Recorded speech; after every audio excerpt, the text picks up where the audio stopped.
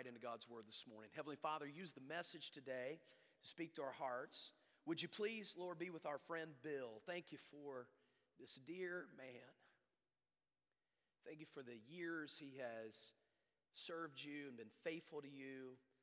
And Lord, as he faces the valley of the shadow of death, I'm thankful that he has no need to fear.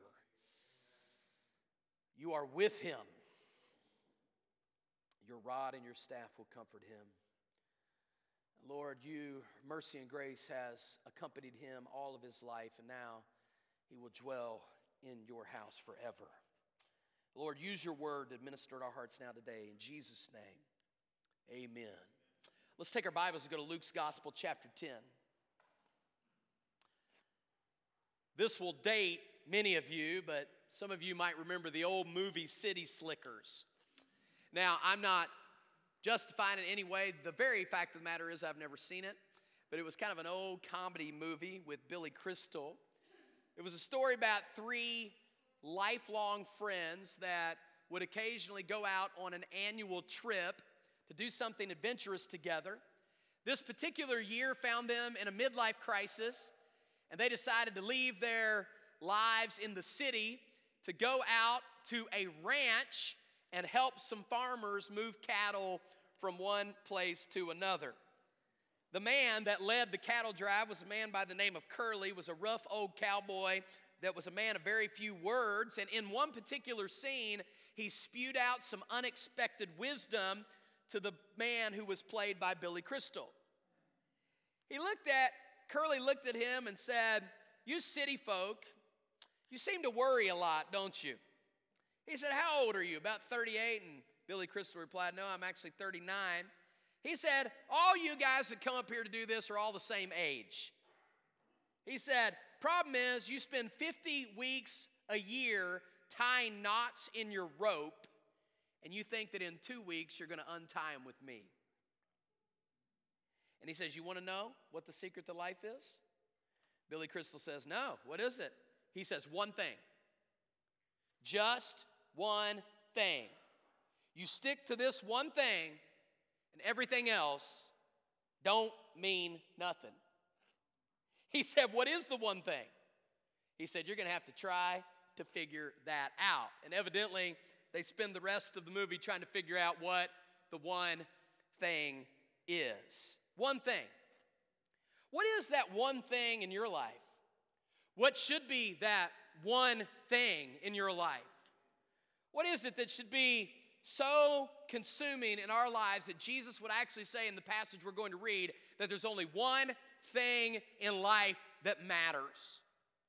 We spend our lives in an endless pursuit of busy, and we almost brag about it. In fact, sometimes even if you catch a person not actually thinking correctly, you say, "Hey, how are you doing?" And they'll respond by busy, as if busy was a state of doing.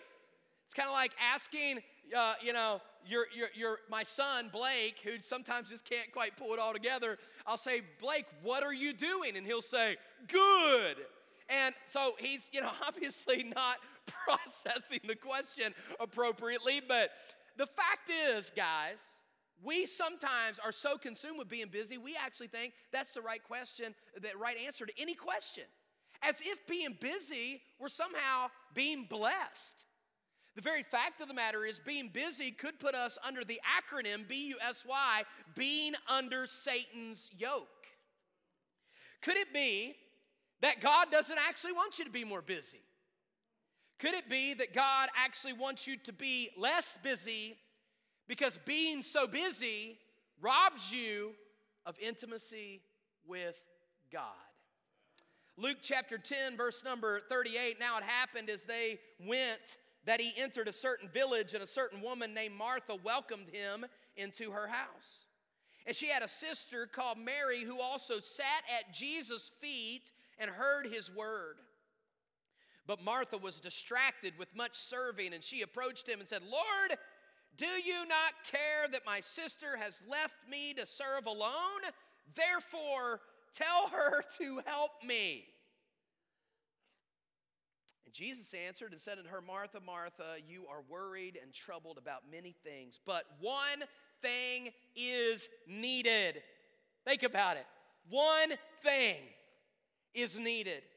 And Mary has chosen that good part, which will not be taken away from her. The one thing that you need more than anything is personal, intimate fellowship with Jesus Christ. Would you notice, first of all, with me in our text, that Jesus is welcomed into a home? Jesus is welcomed into a home. Sometimes I find myself when I'm studying the Bible and I slow down in a text like this that only has 5 verses, sometimes it's easier to slow down a little bit and actually think through what is being said in like verse 38 as an example. While we would quickly blow past this and say, yeah, that makes sense. Jesus enters into a village and he enters into someone's home. For some reason this week, the brakes were put on in my heart. And I said, well, how fascinating is that? Of all the towns in Israel, of all the towns in the Middle East, Jesus, as far as we know, doesn't show up at all of them, does he? But here we find that Jesus does choose to land in this particular place and land in this particular home. Here is a home that did not deserve to have the Son of God in it, that did not deserve to be visited by God himself, the Lord Jesus Christ, and yet here is a blessed village and a blessed home into which Jesus Christ enters into fellowship with. I'm reminded in a spiritual sense, this is what happened to all of us when we came into a relationship with Jesus Christ. Do you know the Bible says that people without God, listen to this, people without God are separated from God. They are actually aliens and strangers from God. But through the Lord Jesus Christ, those of us who were strangers are now part of a family. And those of us who were aliens are now welcome guests and friends. Ephesians chapter 2, verse 14, for he himself is our peace, who has made both one and has broken down the middle wall of separation, having abolished in his flesh the enmity, that is, the law of the commandments contained in ordinances, so that he might create in himself one new man from two, thus making peace, and that he might reconcile, listen to this, he might reconcile them both to God in one body through the cross. In case that just didn't make any sense to you, let me try to illustrate it for you as best I can. Over here is God, holy, righteous, unapproachable, completely separated from everything that is evil and wicked and sin. Over here is man, you and I. All have sinned and come short of the glory of God. There's not one person in this world, there's not one person in this church today that has never sinned. Every single one of us have broken God's commandment. And according to Ephesians chapter 2, what is standing in the middle, watch this, what is in the middle of God and you is the commandments of God which we have broken. And the broken commandments keep a separation between God and you. And friend, there's only one way to get that gap filled in between you and God. There's only one way to break down that separation between God and man. And you want to know what it is? It's the cross of Jesus Christ. Because on the cross, Jesus took all the broken commandments, all the sins against God that had been committed by everybody in the universe. And on the cross, on the cross, Jesus paid the penalty for the crimes that were committed against him. And now, anybody that wants to come to God can come to God. But you have to come through the cross. Jesus Christ died, he was buried, and he rose again. And if you will open up your heart and by faith receive Jesus Christ, you can have Jesus come into your home as well. But he's not coming to your home without going through the cross. So number one, Jesus is welcomed into a home. But I'm going to spend most of my time on the number 2 and number 3 here. Secondly, I want you to see there are 2 responses to Jesus being in the house. When Jesus enters into the house, the Bible identifies these 2 women, Mary and Martha. Now you may be wondering who these 2 women exactly were. There are numbers of Martha and numbers of women named Mary in the Bible. We know that these 2 women are sisters. And when you sync the whole story together, you find that this is actually Mary and Martha, the 2 sisters of Lazarus, who lived in the little town called Bethany. In fact, over in John chapter 11, verse 1, they are identified together. The Bible says a certain man was sick, Lazarus of Bethany, the town of Mary and her sister Martha. Then in John chapter number 12, verse 2, it says, there was made a supper, and Martha served, but Lazarus was one of those that sat at the table with him. Then Mary took a pound of very costly oil of spikenard and anointed the feet of Jesus and wiped his feet with her hair.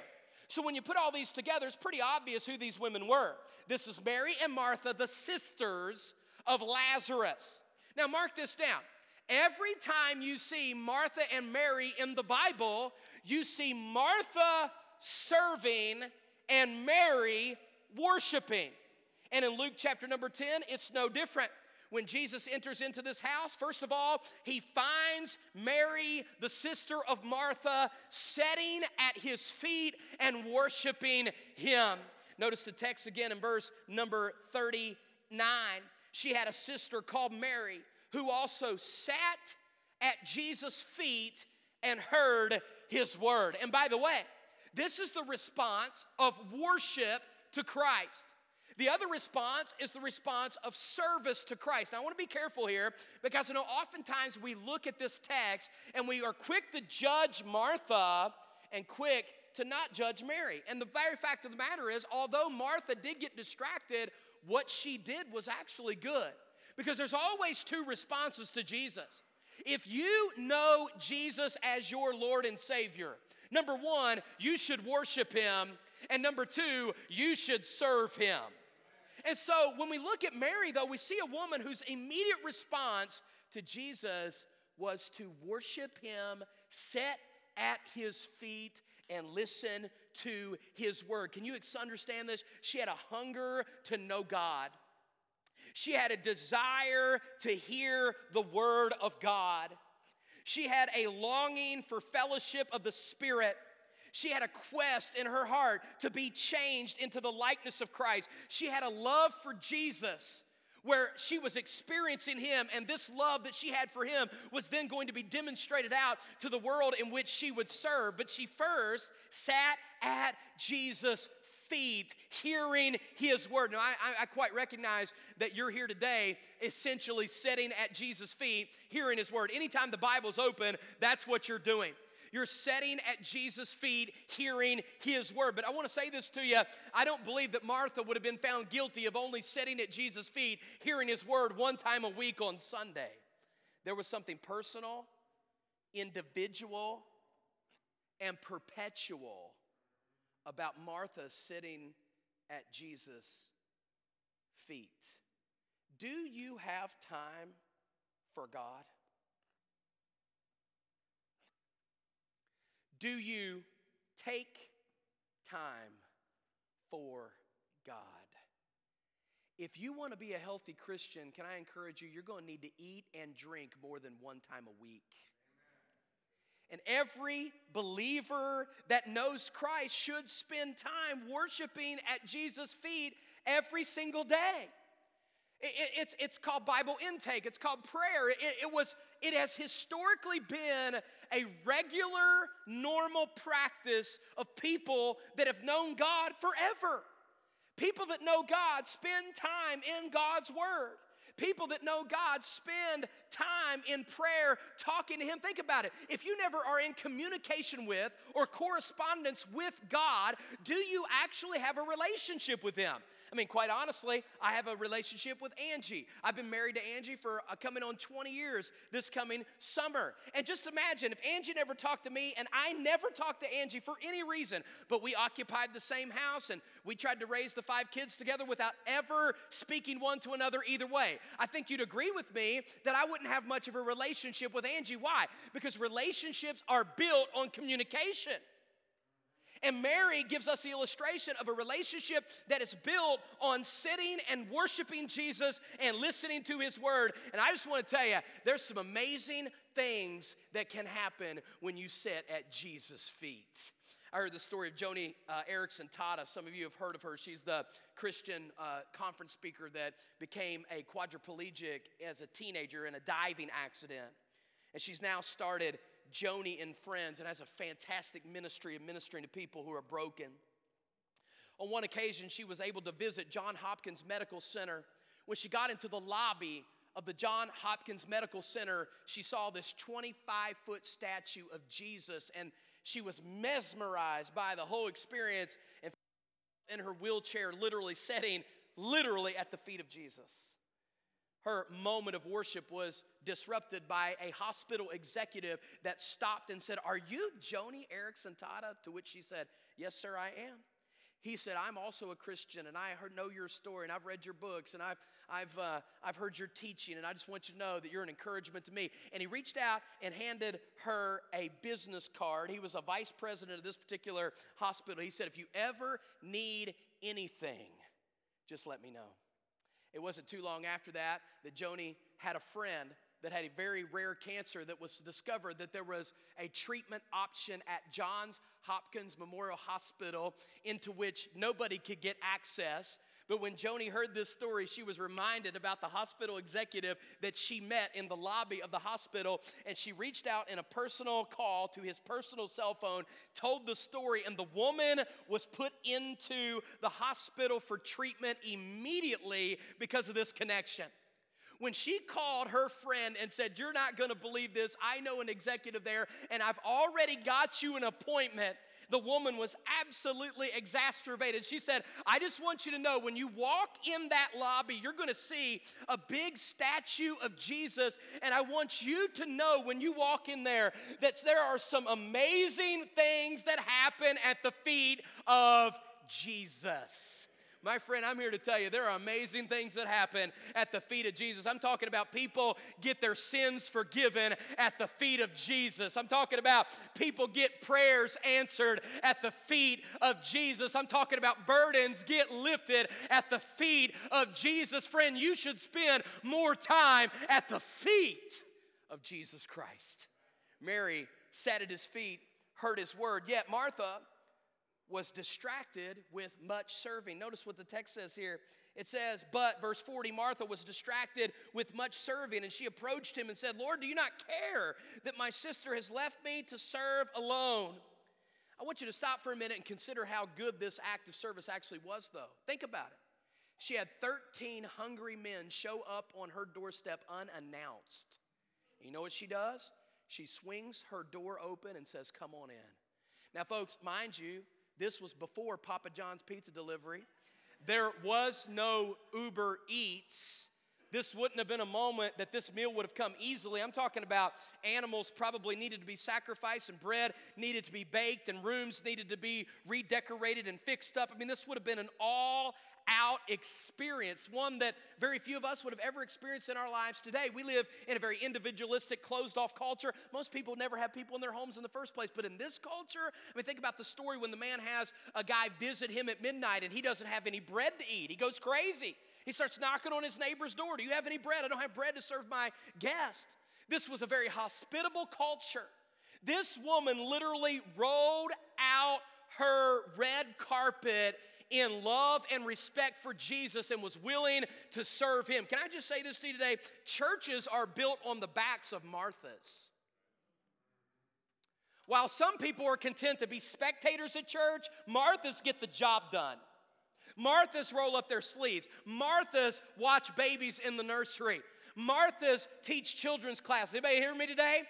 Marthas make sure the buildings are spotless. Marthas lock and unlock doors for people. Marthas get baptistries ready for baptism. Marthas make sure the hospitals are visited and people have cards written in this. Anybody listen to me today? I'm saying to you, nothing wrong with being a Martha. In fact, some of you may want to sit up and take note. Because the fact is, there's far too many Christians, sad to say, even in this room, you're sitting on the sideline, friend. You're watching what's happening, but there ain't a whole lot happening with you. Well, I'll move on because the amens died out right there. So, consider the good of Martha, but consider the danger of Martha. The danger of Martha is that while you are serving, you can get so distracted, so busy, and so preoccupied with what other people are doing or not doing You can become so frustrated with what is happening around you that you can actually be so drug around by what you're doing that you've lost your heart for God. Look, I just want you to see this. Look at what she says to him. Lord, do you not care that my sister has left me here alone to serve? What an attitude. What a statement. It's like the disciples on the boat. Lord, do you not care that we perish? Look, you can just go ahead and never ask that question again in your life. Of course, Christ cares about whatever's on your heart. This is her flustered and frustrated. And then notice this. She orders Jesus to do something. She says, tell my sister to get in the kitchen and serve with me. What audacity. Can you imagine ordering around the Son of God, the Lord of the universe, the King of kings and Lord of lords, just because you think something's not going the way that you think it's going? She actually told Jesus to do something. I don't know about you. I want to be on the receiving end of what Jesus is saying, not on the giving end of what I want to say to him. Yeah, so Jesus is going to respond to this. Number 3, he's going to reveal by responding to her what the top priority of a disciple actually is. First of all, Jesus observes that her attention is divided. Her attention is divided. Notice what he says in response in verse 41. By the way, I love this. Martha, Martha, don't look too quickly past that note. This is a gentle rebuke. Can you see him? Shake his head softly. Martha, we've been here before. She's freaked out, but Jesus isn't. And Jesus points out to her, you are worried and troubled, which means exhausted and preoccupied. You are so busy with so much on your plate, you done forgot who is here. It's not that serving God is a problem. It's not that serving God with passion is a problem. It's that serving God without worshiping God is a problem. How would you know? Listen very carefully to these points God had me write down in my notes this week. If you have become so exhausted that you are irritable, you are overcommitted.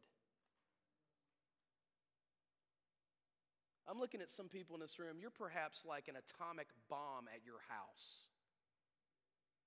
Stop being so busy that you are so irritated at everybody and everything around you.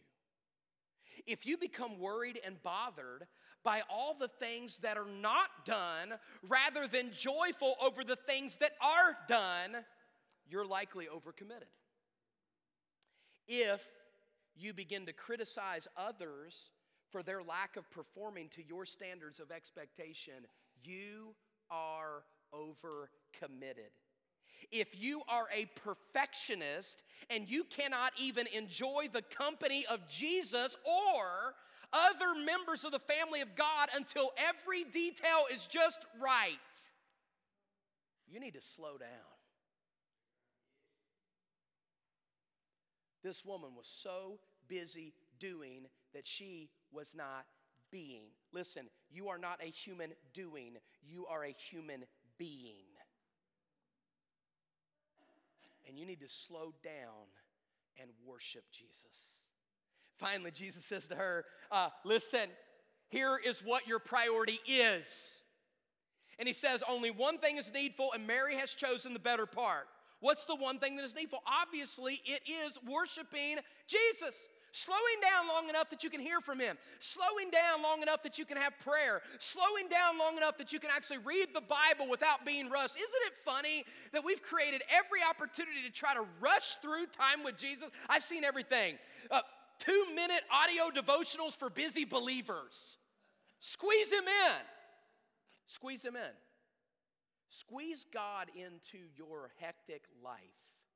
Do you think that sounds like something that's going to build a strong relationship with God? I was reading a book this week. It's really interesting. It's called Essentialism by Greg McKeown. Some of you probably read this. And in the 3rd chapter, I believe it was, while he's talking about what essentialism is, listen to this very carefully. The word priority came into the English language in the 1400s. For 500 years, the word remained singular. And in the 1900s, for the first time ever, the word became plural. We went from priority, meaning one thing, to priorities, meaning many things. Illogically, I love this, illogically we reason that by changing the word, we could bend reality. Somehow we now could have the ability to have multiple first things. People and companies routinely try to do this. He said one leader told me in an experience that his company talked about priority 1, priority 2, priority 3, priority 4, and priority 5.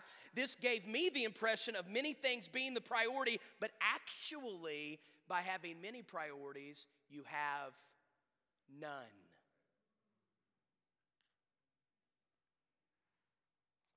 And I'll be admitting to you in the next few minutes that my priorities have not always been great. I have been pastoring here for 6 years. I've been in ministry for 20 years this summer. I've been married for 20 years this summer.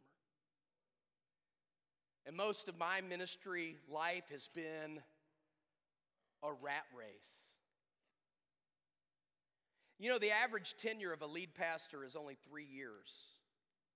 Since 2020, the expedition of pastors resigning has been expedited. It's called the Great Resignation. Since 2020, listen to this, 75% of pastors face depression, 90% of pastors are unequipped for their job, they say. 80% of pastors leave the ministry within 5 years of graduating from seminary. 1,400 pastors quit each month. 67% of pastors say that 2020 was their hardest year. Mine was actually 2019. So, I'm not quitting. Now, to some of you, that is a great disappointment. Just kidding. But because I recognize the enormous dangers, toils, and snares of pastoral work, because I understand the hazards to family and the unseen and sometimes unfelt exhaustion that are associated with pastoring churches. I have been working with the leaders of the church, all the deacons, and all the department heads, and I'm going to be taking a brief break this summer, okay? I am going to go on what is called a sabbatical. It sounds a lot more challenging than it actually is. It's basically an extended break, but it's not a vacation. Before I tell you some of the details, I want to tell you some things that may encourage you. I am not leaving now, and I'm not planning on leaving. In fact, the reason why I am doing this is because I am planning on staying until God calls me home. And let me give you 6 reasons why I believe God is keeping me here. Believe me, I've thought about it. I've thought about leaving. I've thought about going to another church. I've thought about doing another thing. But through prayer and through counsel and through advice, I've made a commitment to God and my family that we're staying here. We're going to be here for a long time. I want to be here till I retire or till I die. Why is that? Number one, I believe here. And I don't believe the work that God called me to do is completed yet. Number two, it's always tough. Wherever you are, wherever you pastor, wherever you preach, it's hard. Number three, our church is a healthy church. I enjoy it. And it's nice to actually enjoy what you spent so long to build. Number four, my children have stability with school and friends, etc. Number five, it's financially stable. Moving is expensive. Retirement is being built. Home equity is solid, and it doesn't make a lot of sense. Finally, if ever down the road in my 60s, I think that God may want me to teach in college full time or go back to traveling like I did before I came here, then I'll be much better equipped to do it 15 years from now than right now. So, you're stuck.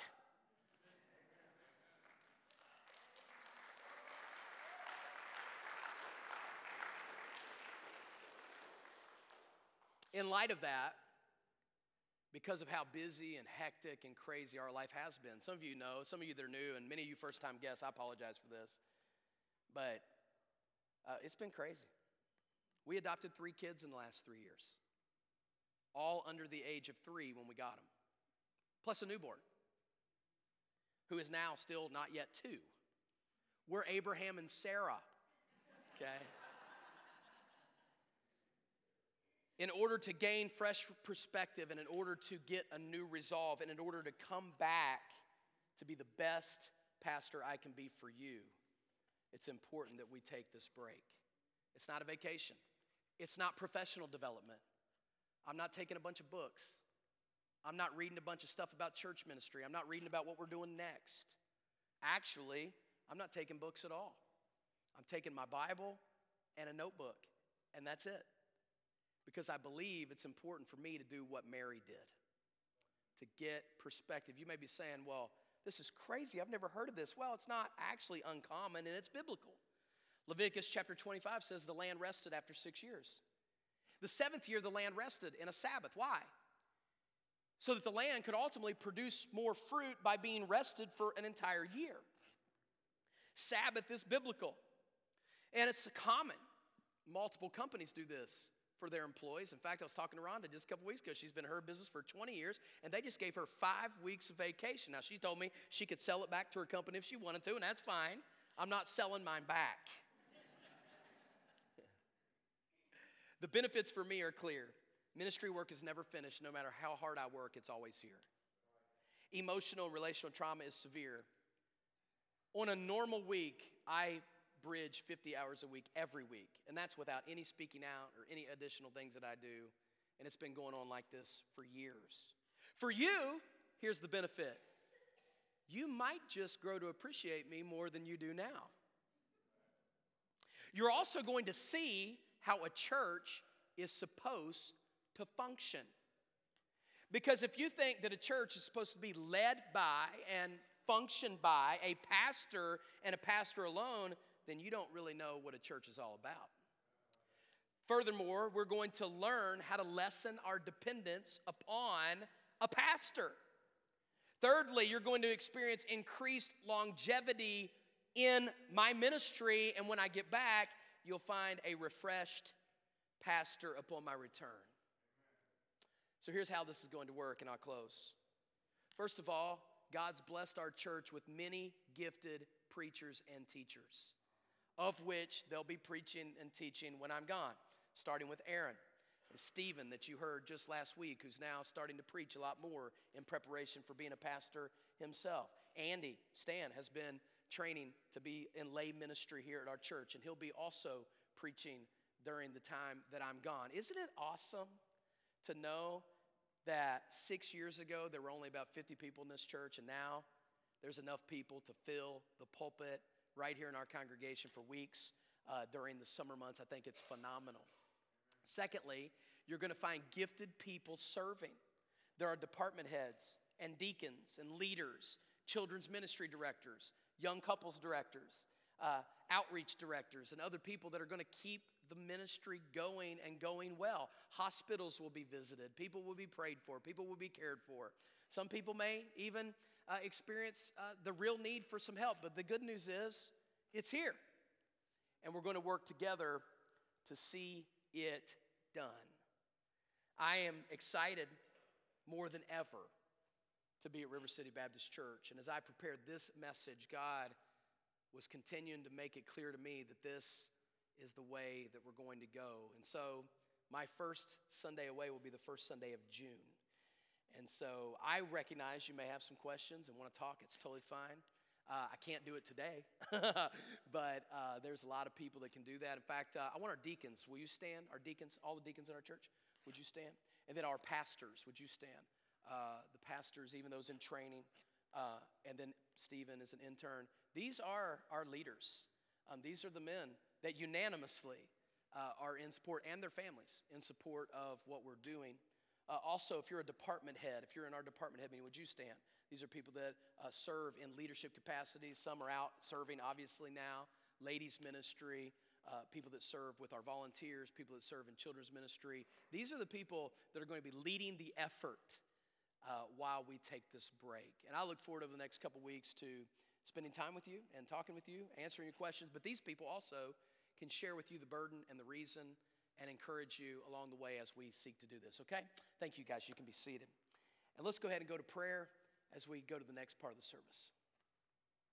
Heavenly Father, we thank you for this time. We thank you for loving us. We thank you for the opportunity that is ours to be here and to hear the Word of God and to focus our priorities on Christ. I pray, Lord, that you'll minister to us. I thank you that we get to see baptism in just a moment, and we're going to observe the Lord's Supper even now. I pray, Lord, that you will work during this time. Give us unity, give us peace. And then it be in just a few moments with this church that is meeting and gathering to make their decision to join with ours. Lord, you're at work here in a powerful way. And Lord, I pray that you'll get the glory for this service. Before we go to the Lord's Supper, can I ask this question? Is there anybody here today that would say, Preacher, I do not know Christ as my Lord and Savior? I do not know. I'm not sure. I do not know if I die that I'm on my way to heaven, but I want to know.